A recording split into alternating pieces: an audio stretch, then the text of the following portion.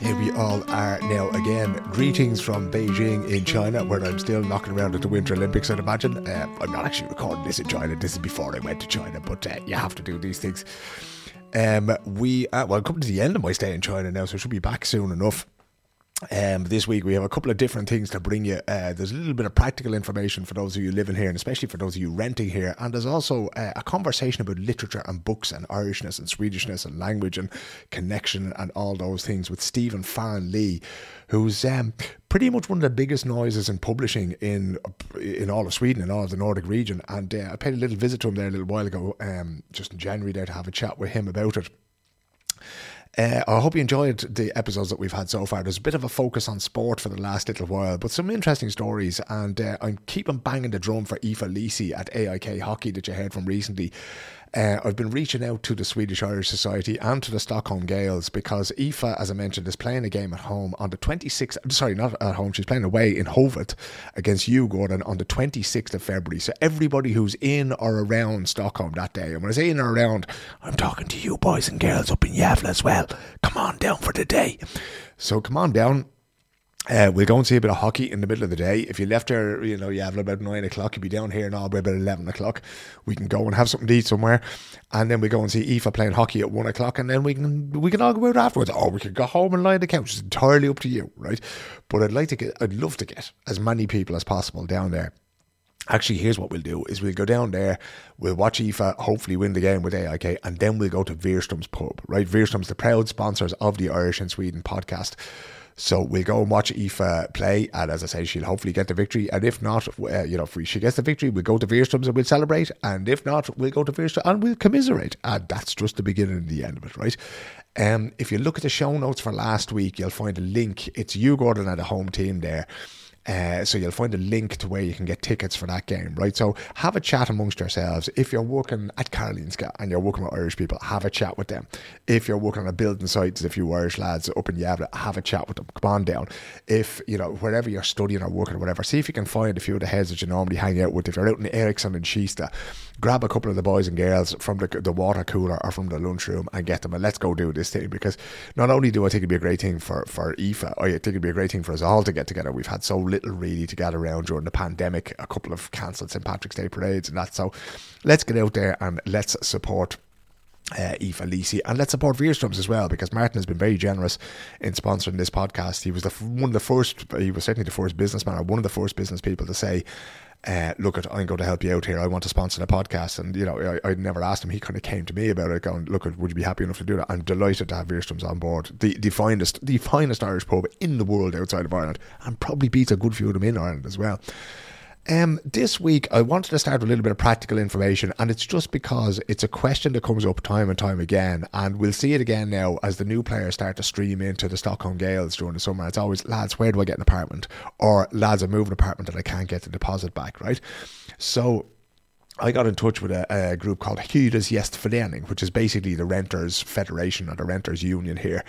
And if you pay them a few bob every month, I think it's about €8 or €9, Glenn will mention it in the interview there, you become a part of that, and then they'll give you sort of legal protection. So if you find yourself renting what they call a second-hand contract, right? So people here, they rent an apartment from the building owner, and it could be a municipal owner, like the city of Stockholm or whoever. They have these companies that you can rent off. And then they have the first-hand contract. So they have the direct contract with the actual owner. And then they rent it out second-hand. So, some guy might move in with his girlfriend, or some girl might move in with somebody or move home, and they own the contract, but they can rent it out to you. And that's where, loads and loads and loads of us are living with those second-hand contracts. So I just went through a few of the things with Glenn, things to look out for and that kind of thing. So I'll let him explain a little bit of this to you, and hyresgästförening.se I think is where you'll find it. But you have a listen to Glenn, and he might have a few pointers for you if you're in the rental market.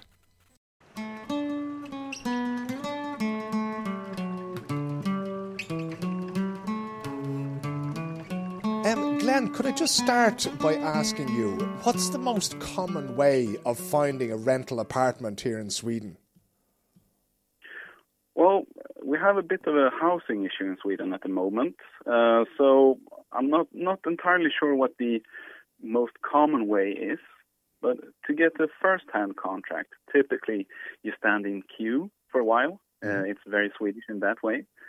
And there might be multiple queues that a single tenant is written up on. So it might be a common municipal queue for the town or municipality, where several landlords have signed up to be a part of the same queuing system. And some landlords have queues of their own or just accepts applications without regards for a queue. And in some of those big cities, like in Stockholm here, I think, I live in a house, but I've been in the queue for like 8 or 10 years or something, and I don't know if I'm anywhere close to the top of it. So what's more common then, I suppose, would be what they call second-hand contracts. Is that right?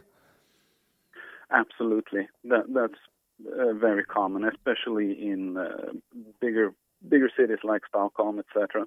Because, as you say, a few years won't really help. So, I suppose one of the main things when you're getting an apartment for the first time, like again, this is really aimed at people from Ireland or from people from outside of Sweden.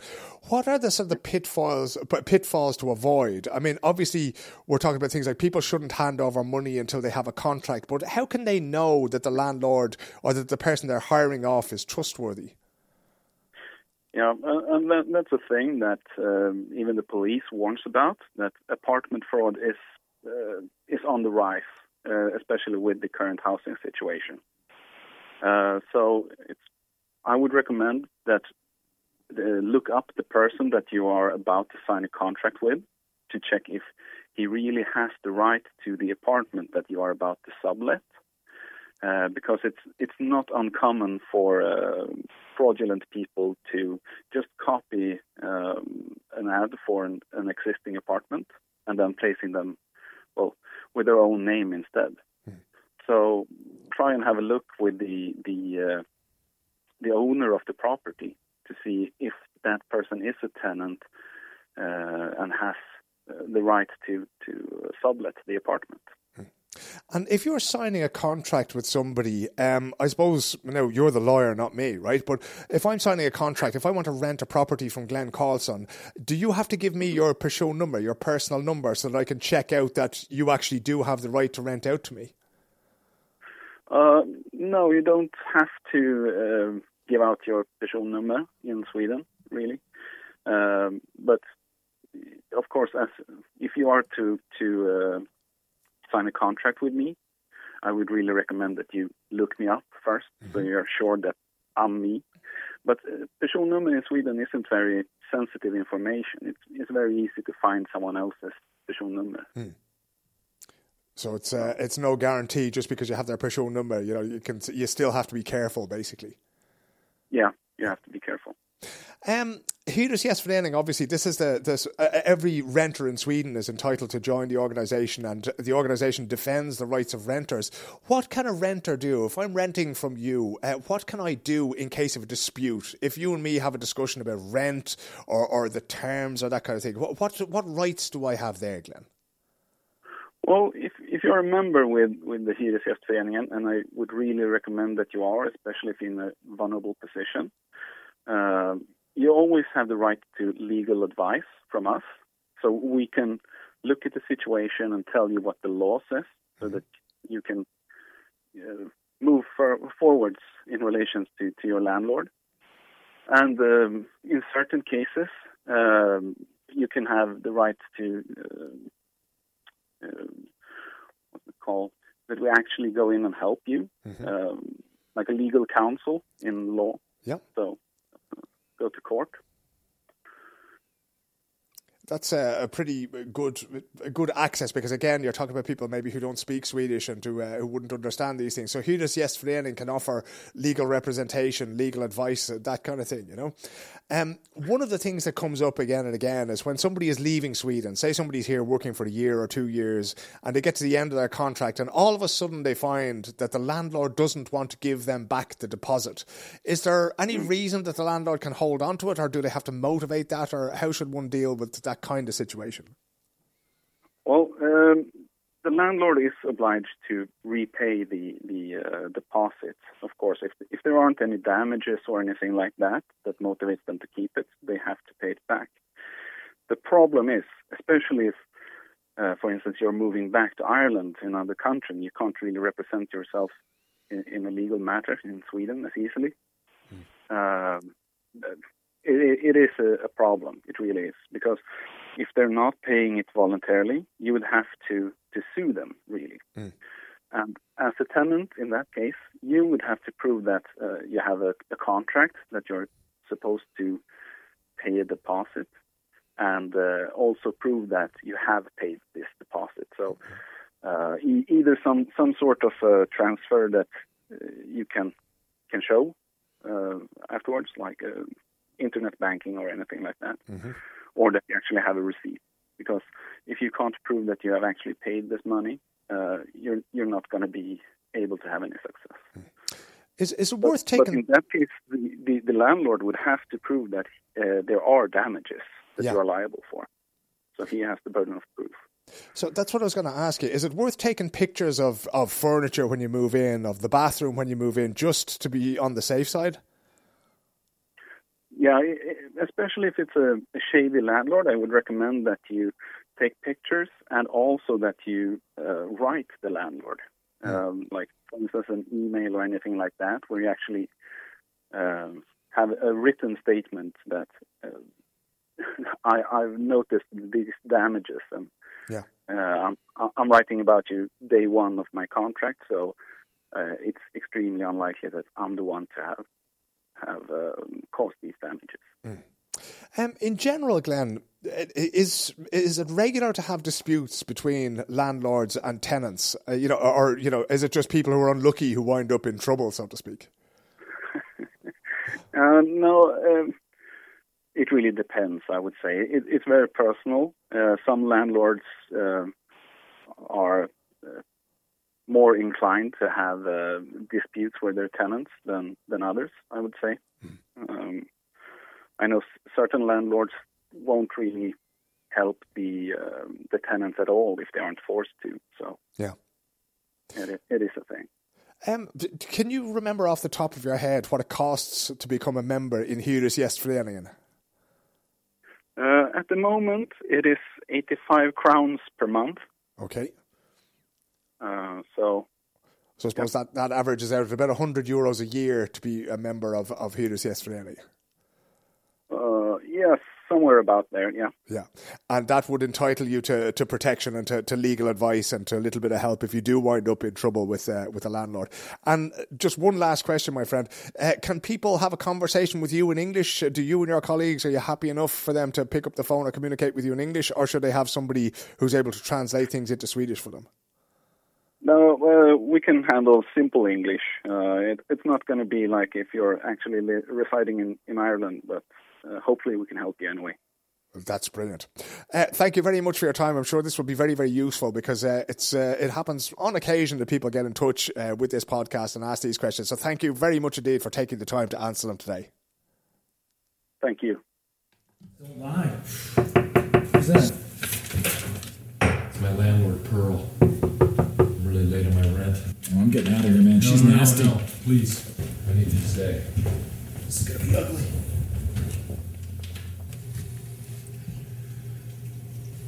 Hi, Pearl. You don't have to raise your voice. You pay you! I can give you half. You pay. No, bitch. Hey, don't talk to me like that, okay? I'm tired of this crap. Look, I thought I was clear in my email that I needed a couple weeks. I worked too hard. Can I just get 2 more weeks? I want my money. You need to relax. You're an asshole. Uh-uh. I want my money, bitch. Hey, don't call me bitch. I'm a grown man. Bitch. God, you're mean.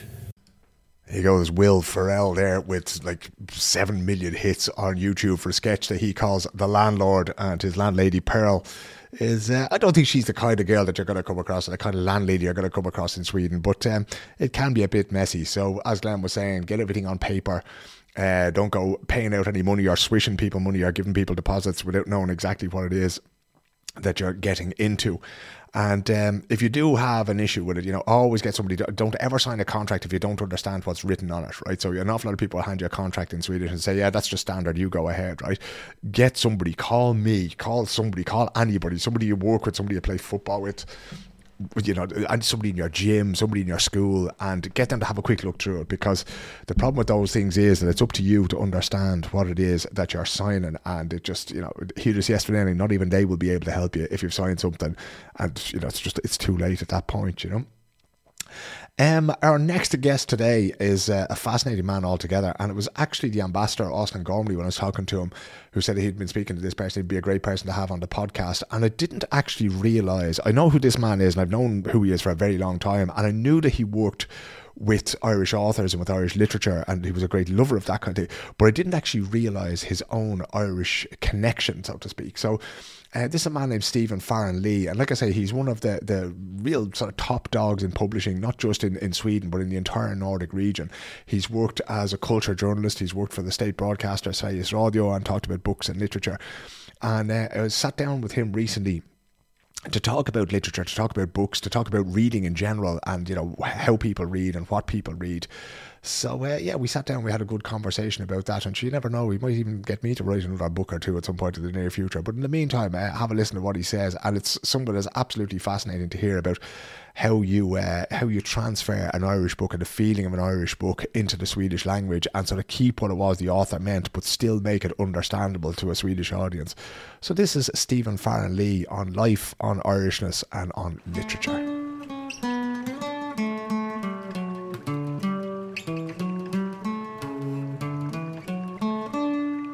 Well, Stephen, I suppose the obvious starting point is with your relationship to Ireland and to Irish literature. So could you just explain a little bit about the background behind that? Absolutely. I'd say it started in a way in the 70s as a sort of fantasy.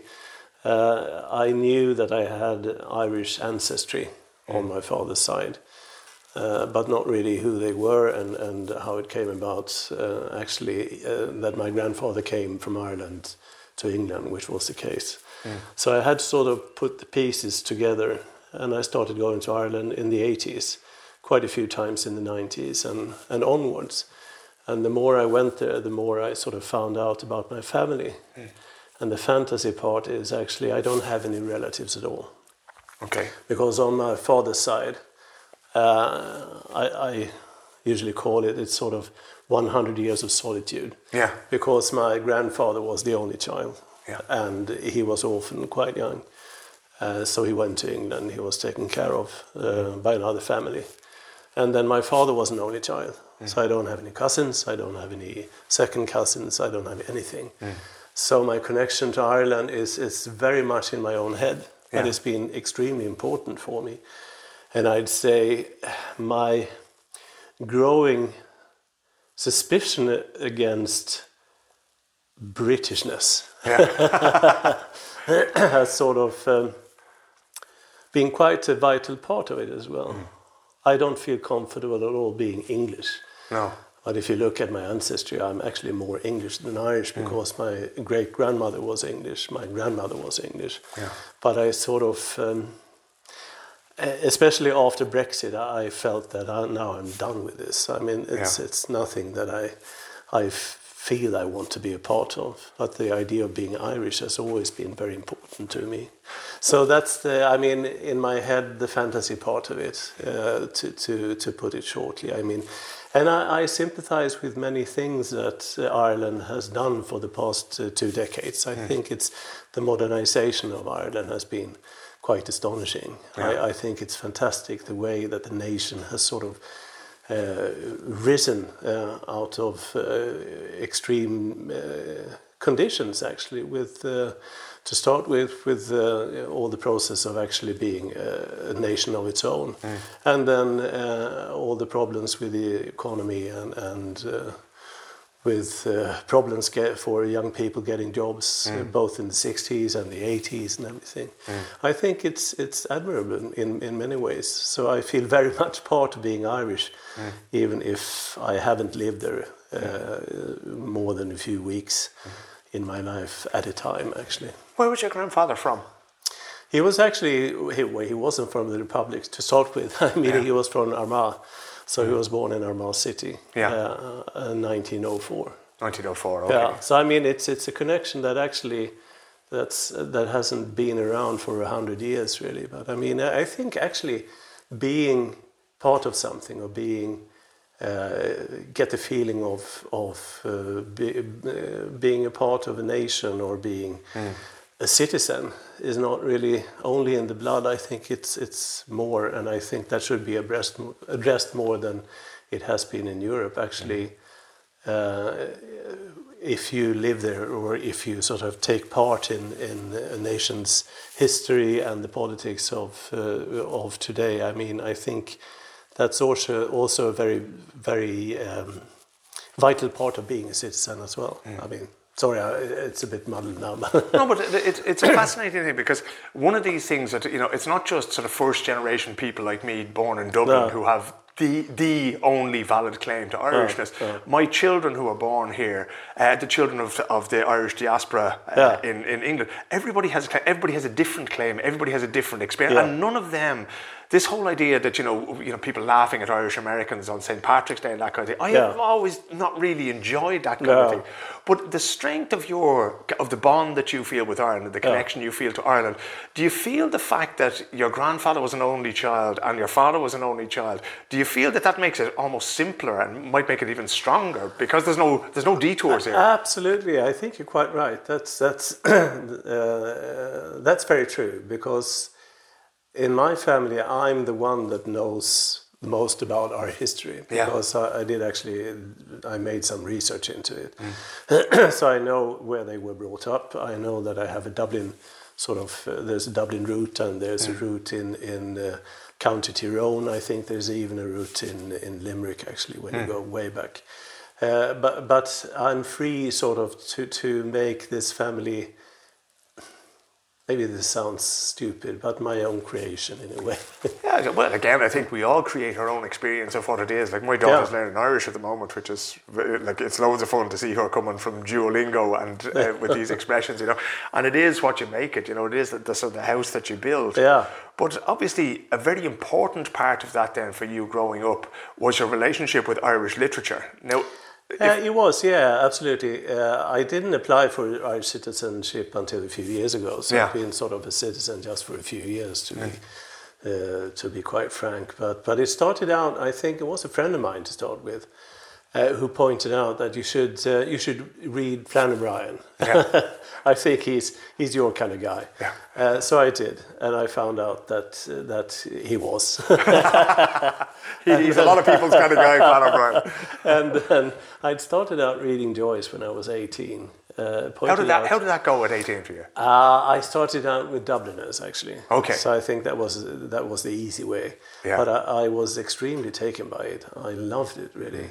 And I started out reading Ulysses. That was a few years after, in Swedish translation, mind you. Yeah. And I did it as sort of a homework I assigned to myself. So I read 50 pages a day. Wow. Not more, not less. But I mean, it took a summer.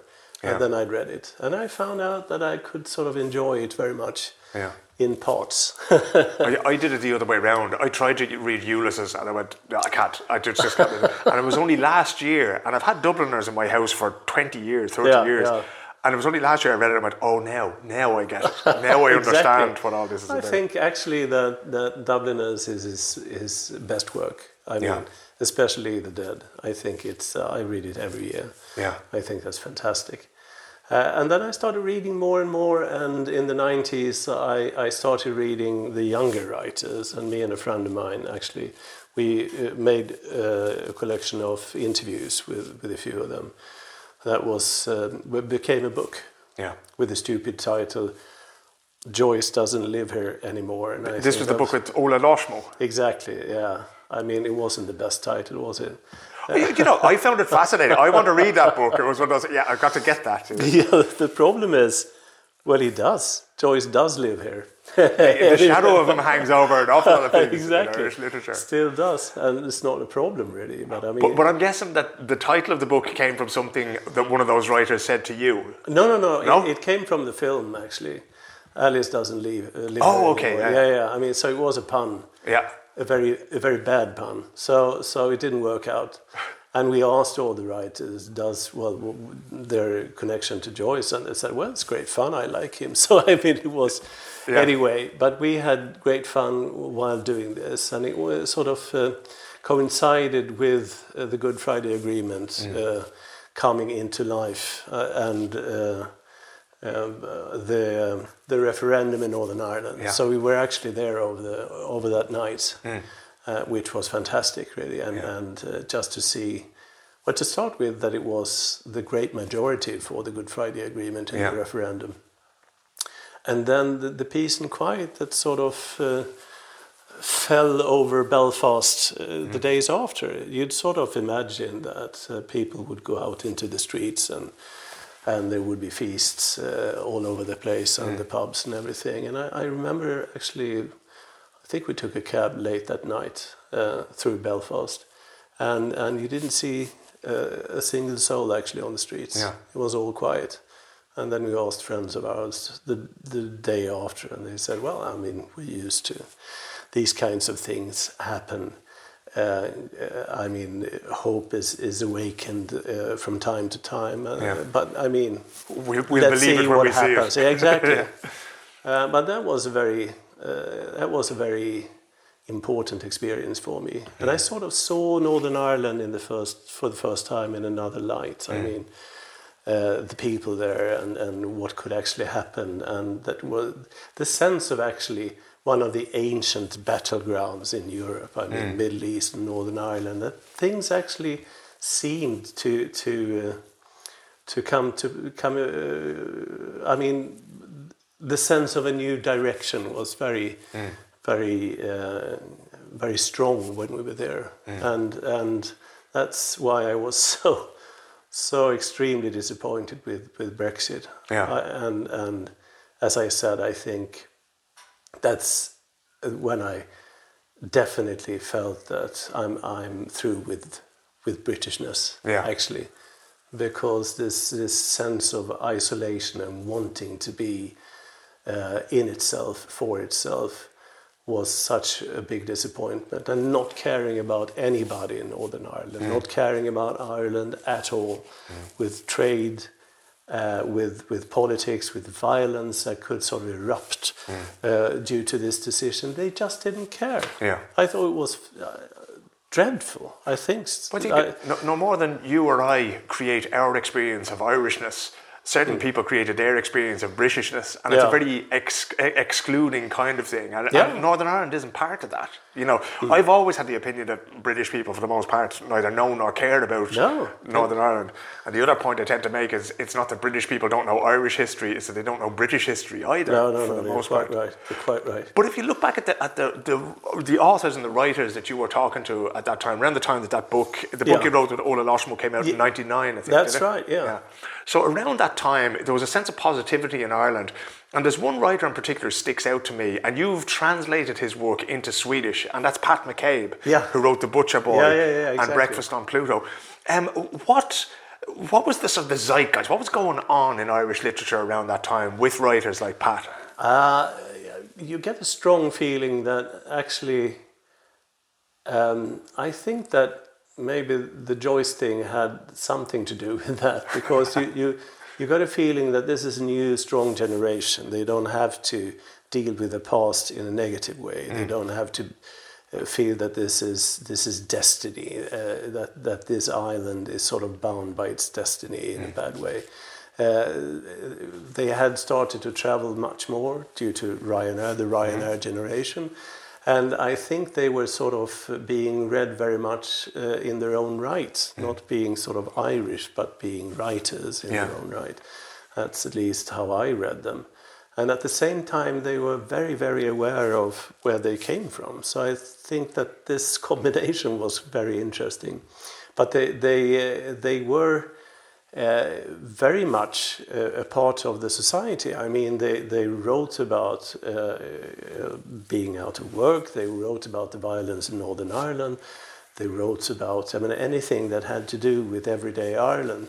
But they did it in a humorous, in a very vibrant way, and I thought it was really irresistible. I think reading Joseph O'Connor gave that feeling. I mean, for the first time when I read Cowboys and Indians, his debut novel, I got the feeling that, well, this is a strike of genius, and it's that kind of literature, even when it's sort of, when it's sad and when it deals with depressing topics, that it makes you happy in a way. Yeah. And I very much got the same feeling with Ripley Bogle by Robert McLean Wilson and Glenn Patterson. They were smart, they were funny, they were aggressive in a positive way. I mean, and Enright, you could name them all. I mean, I think there was an extraordinary generation, and I think they I haven't talked to later day younger writers from Ireland after that, but I think they were very important as a group, as a collective for writers you see today, like Sally Rooney or Anna Burns or whoever. I mean, I think they paved the way, really. So it was really so much fun and so interesting to actually talk about them, talk with them, and sort of see patterns. That's why we wrote the book. The practicalities, though, of taking, you know, Pat McCabe and translating that into Swedish, right? Yeah, because you can't. You're looking at me going, "Yeah, that was a work. That was a job." No, it wasn't. The strange thing, actually, and you could compare with Joyce, I suppose. I would never have the nerve to translate Ulysses or even parts of it. But the thing is, you've read The Butcher Boy. You know that parts of it, or quite a few parts of it, I say the majority of the novel, is sort of a stream of consciousness writing. Yeah. And I thought when I read it the first time, well, maybe this is more than I could actually take. Let's see. And that was my first major work I actually translated into Swedish. Yeah. And then I came into the parts, or at least some of the more nightmarish parts of the novel, when his mind is sort of straying in all kinds of direction, I mean, into psychosis and everything. That if you just sort of keep the pace, the sort of rhythm in your head, the tonality, it was quite easy, actually. Yeah. The rest will work itself out. Exactly. The only thing, and I was so, the one thing I remember the most, actually, that was just one detail. I usually mention this to translators. There's a part when the butcher boy, his father is dead and is sitting around in the baker shop, and he's scurrying around, and he doesn't take in that his father actually is a corpse. And he's sort of preparing for all the relatives that are supposed to come over for the funeral, but I mean, and he has to bake a cake, and he sort of gathers around all the ingredients, and he rushes around in pantries and everything, and then he said, "Oh, mustn't forget the hundreds and thousands," and then rushes off again. And I thought, what is that? Hundreds and thousands. Is it due to all the flies flying around because of, well, you know, quite a ghastly chapter, actually.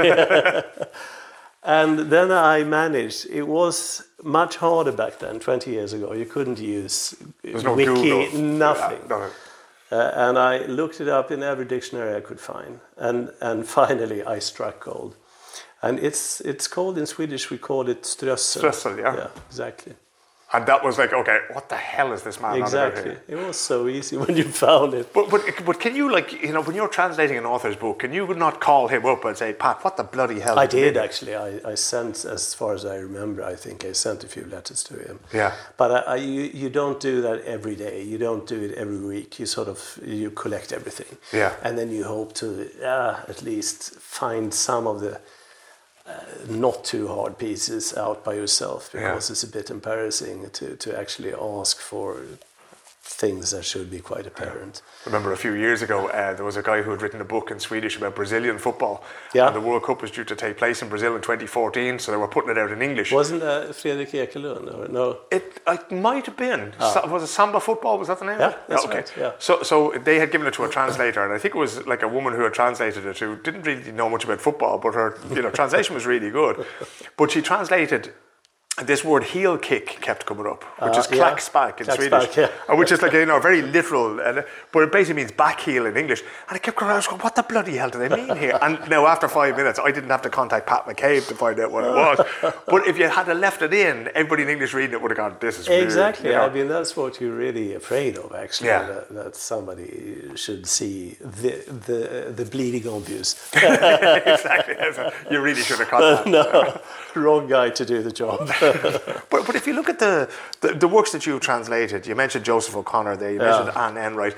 On the wider Swedish stage, right? Every year there's a bit of a celebration for Bloomsday here in Stockholm. I think it was at Ronell's Antikvariat, the bookstore here.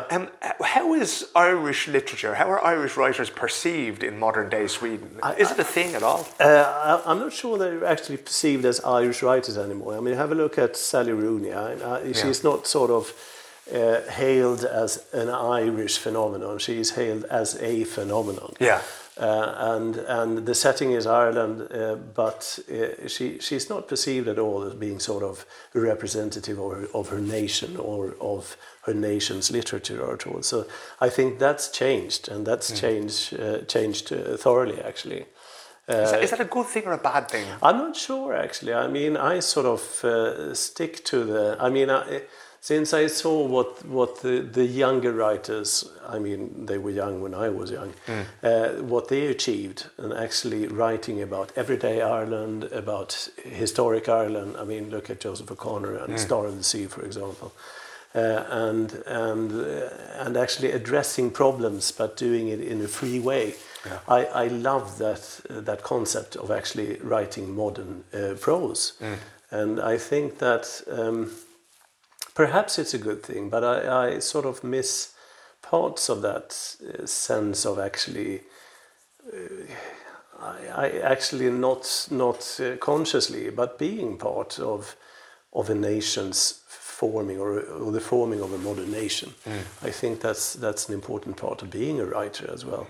Even if you don't have to be sort of political in a way. But I mean, look at writers like Kerstin Ekman or Sara Lidman or other Swedish writers who have written about Sweden forming as a new nation, as a modern nation in the beginning of the 20th century. I mean, that was quite important for us to learn about who we are. Yeah. But then again, look at Anna Burns. I think she's a magnificent writer, and she has written about those things. So I to be honest, I think it's more due to me not being aware in the same way I was 20 years ago about what kinds of new writers are around actually. So I have to make up for that really by reading more, But I think, I miss it a bit, actually. Yeah.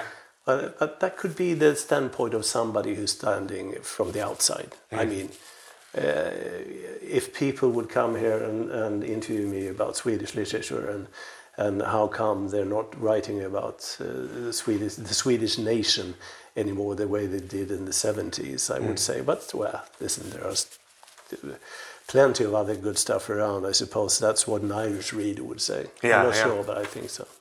I wonder, is there any point either for Swedish or Irish literature in revisiting some of those things? Because now it's 100 years since the Free State was born, pretty much. Yeah. I mean, from our historical perspective, knowing what we know now with everything that has happened, and with Swedish literature, I tend to go back to Vilhelm Moberg because I read him in English when I moved here. Yeah. And it gave me a much greater understanding of, we grew up with Olof Palme and the Swedish People's Home, thinking that was the thing. But there's actually a much broader story there. Is it worth revisiting these things in literature? Oh, yeah, absolutely. And I think it is actually revisited. Look at Ola Larsmo and his Swede Hollow, for example. I think that was a sort of, surely not an antidote, but some kind of a way of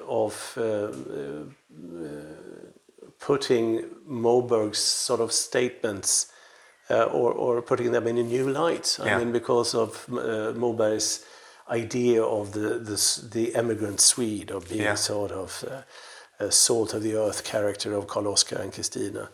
And he, Ola, I think magnificently showed that in most cases, or in many cases, they ended up in the same slums as the blacks and the Irish and the Italians, as they did in Swede Hollow in Minnesota. They were actually neighbors, and the squalor was the same. And I think that was really good. And Ola was quite hated by the right-wing sort of hardcore. For pointing that out. Yeah, because he didn't show the salt of the earth character that he wanted. So I think that Moberg was fantastic. I loved Moberg. But the thing is, he had an idealized picture of the emigrant Swede as well. It actually reminds me of a story. Perhaps this doesn't have anything to do with anything, but I remember actually talking to Tony Irving, you know, the dance guy. Yes, yeah. Yeah, he published a book at one of my former publishing houses, and there was a luncheon. We had a sort of presentation of various books and various writers, and I talked to him and I said, I love your accent and I think you're very good at Swedish, which was a lie, but I like the concept of an Englishman or an Irishman, for that matter, actually learning Swedish when they come here, because that's what my father did when he came in the 50s. He had to learn Swedish quickly. Anyway, so we talked about that. And he said, well, funny thing, I talked to my father about that. I moved for love. He had somebody here. And so he decided he wanted to actually learn Swedish. He had applied for a Swedish for Immigrants course. So he phoned his father and said, Dad, I'm going to study Swedish for Immigrants. It was sort of silent at the other end. And the father said, after 20 seconds of total silence, he said, but Tony, you're not an immigrant, you're an Englishman. There is that. I just love that story. To this day, we call them expats. They're not immigrants here. English people are expats wherever they go. Exactly. I think the Moberg idea of the emigrant Swede is that he's always an emigrant. He's never the immigrant. And I think that's what actually Ola Larsmo managed in Swede Hollow to sort of, turn this idea around in a very fruitful and necessary way, I'd say. I think in the Irish experience, we always had a much less romantic view of immigration. So we didn't mind saying that we wound up on the Lower East Side in slums and exactly. Exactly. But if I could just ask you one, I could sit here and talk to you for hours about these things, but I'm conscious of the time. In terms of literature, we hear, and again, inverted commas I'm holding up here now, you know, the people read less. I mean, I would argue that people read more now than they ever did because they're on their phones the whole time, but they read things, short things, they use, you know, Twitter, Snapchat, these things. As a publisher, as somebody who's virtually spent all their working life in publishing, how do you see the book business, literature, and where's it going? Well, it's two things, really. The youth, they read much less. That's a huge problem. I'd say it's not a problem for me because in a few years, I mean, I'm a senior citizen, so no, but that's a huge problem, really it is. But I think even for older readers, or for every reader from 30 and upwards, it's not the problem that they read less, they listen more. We could see that. I mean, it's become extremely important, actually, to produce audiobooks. And that's a big part of our near future, actually, to see to it that we actually get all these books done. Because the audio market is much bigger than in the other Scandinavian countries. And well, there are so many people from the industry that say this is the future. You have to sort of come to terms with it. When we could sell a book, and that's not the normal for a novel, but say that we could sell a book, a best-selling book, up to 30 or 40,000 copies 20 years ago when I started out as a or as an editor. I'd say the new number would be 4 or 5. So I mean, it's and then you could hope for sales in audio and ebooks as well. Yeah.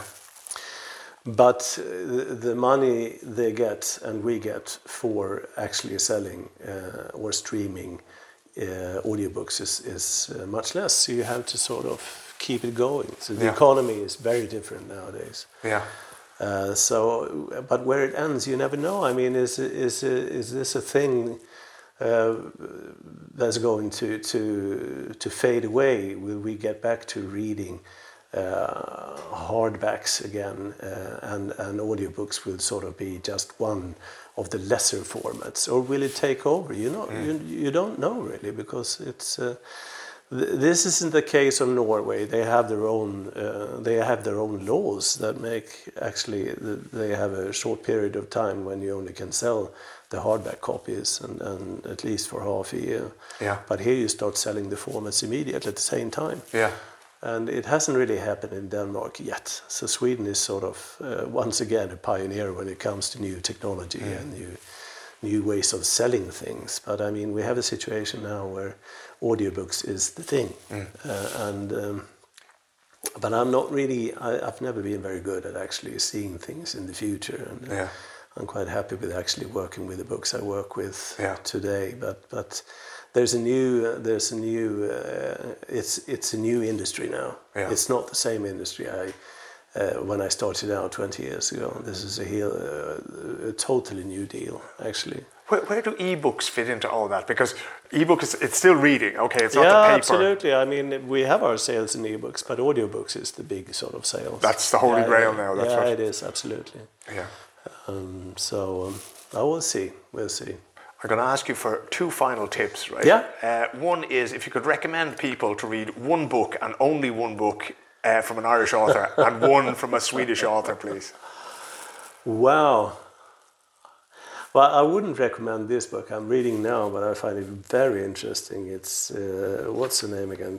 Gretchen Freeman has written a book about the treaty. I find extremely interesting. But that's beside this point. One Irish writer. I would have to say either Dubliners or Ulysses. And I'm actually named after the main character of Ulysses. I was baptized Stephen after Stephen Douglas and Stephen's Green. So I mean, super. There's your connection. No, I think you can't sort of get around Joyce. You can hate him, you can find him tedious, but I think The Dead is the best short story ever written. Actually, It has it all. So I'd say that. I don't want to be original. I just go for the best. That's fine by me. We're all good at that. And well, Swedish writers, that's a bit trickier. I mean, a few of mine are my absolute favorites. I actually work with them now. It's Claes Östergren, for instance, is one of my absolute favorite authors. But I wouldn't mention him because. His head would get too big. No. It's rather, actually. I mean, it could be perceived as marketing. So I see. Oh, that's very cool. No, but I say a classic again. I think one novel of Hjalmar Söderberg. Hjalmar Söderberg has been my sort of light of life for decades. So either Dr. Glas, but I actually prefer Den allvarsamma leken. Okay. Which is, I think, one of the best and bitterest love stories ever written, actually. That's the name of that was The Serious Game. Serious Game, Den allvarsamma leken. Very good. So if anybody's looking to pick that up. And would that be something that people with a sort of a basic level of Swedish could read, or are you better to give it a couple of years of studying the language? I would say that Hjalmar Söderberg, he was hailed as one of the best writers not the least when it comes to prose. I mean, the style and the level of Swedish, actually. And I'd say it's quite clear. It's not oversimplifying, but it's not that hard either. I mean, it's a bit dated because, I mean, some of the verb forms aren't around anymore. But that's sort of just. I wouldn't say that's a big problem. So I'd say that I suppose when you sort of. At least semi-fluent in Swedish, I think you should have a go for Söderberg.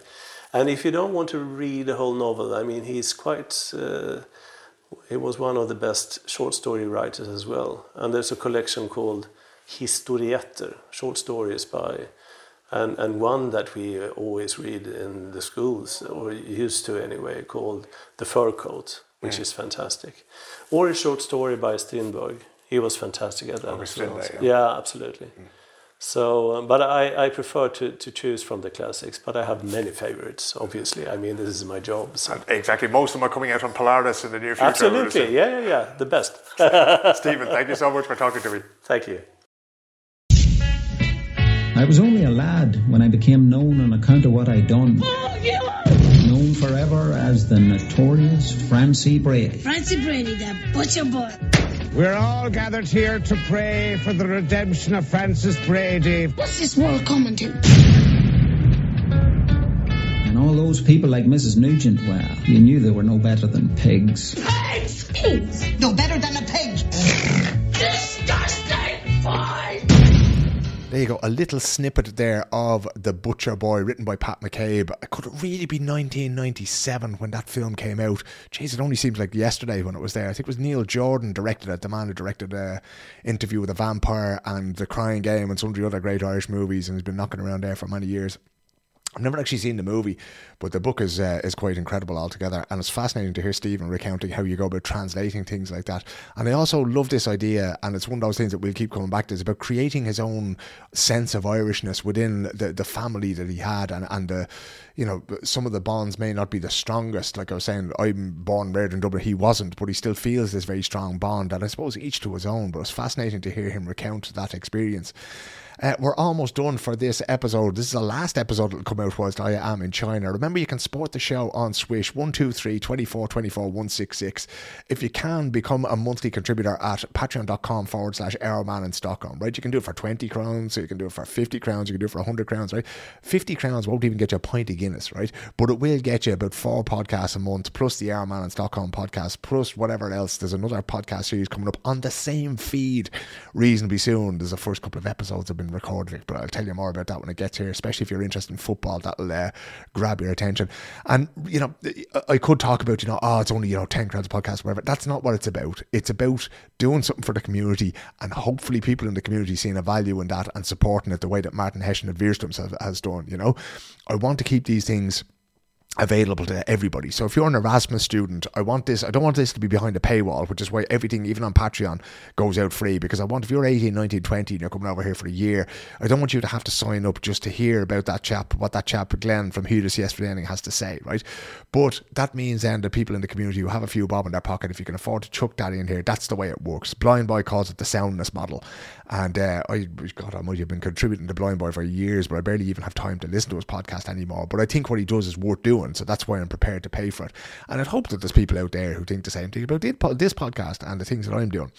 Anyway, don't forget now to go to Hugh Gordon's Hockey and see if you can find a ticket for Aoife Lisi's match, because I'll be travelling home from Beijing now on Tuesday the 20-something, and I'll be back. I'll be going to Dublin the following Sunday, but I'll be there for Aoife's match, right? So I'm definitely going to be there, 100%. 1 o'clock, that's it. Doesn't matter how bad the Beijing jet lag is, I'm going to be there to cheer Aoife on, and I want to see as many of you there as possible. Get the tricolours out, get the Irish jerseys out. If you have an ICO jersey, put that on as well, right? But let's all meet there on the 26th of February in Horvath at 1 o'clock in the afternoon and cheer on Aoife Lisi. And in the meantime, I'm going to cheer on you as well. You're doing great. We're getting out of the winter's nearly over. The spring is nearly here. The Winter Olympics is over now. That's it, you know. So let's get out of this, and hopefully we'll all meet again as soon as possible. In the meantime, mind yourselves, look after yourselves, look after one another, and I'll talk to you very soon again on the Irish in Sweden podcast. Good night, and Borliv.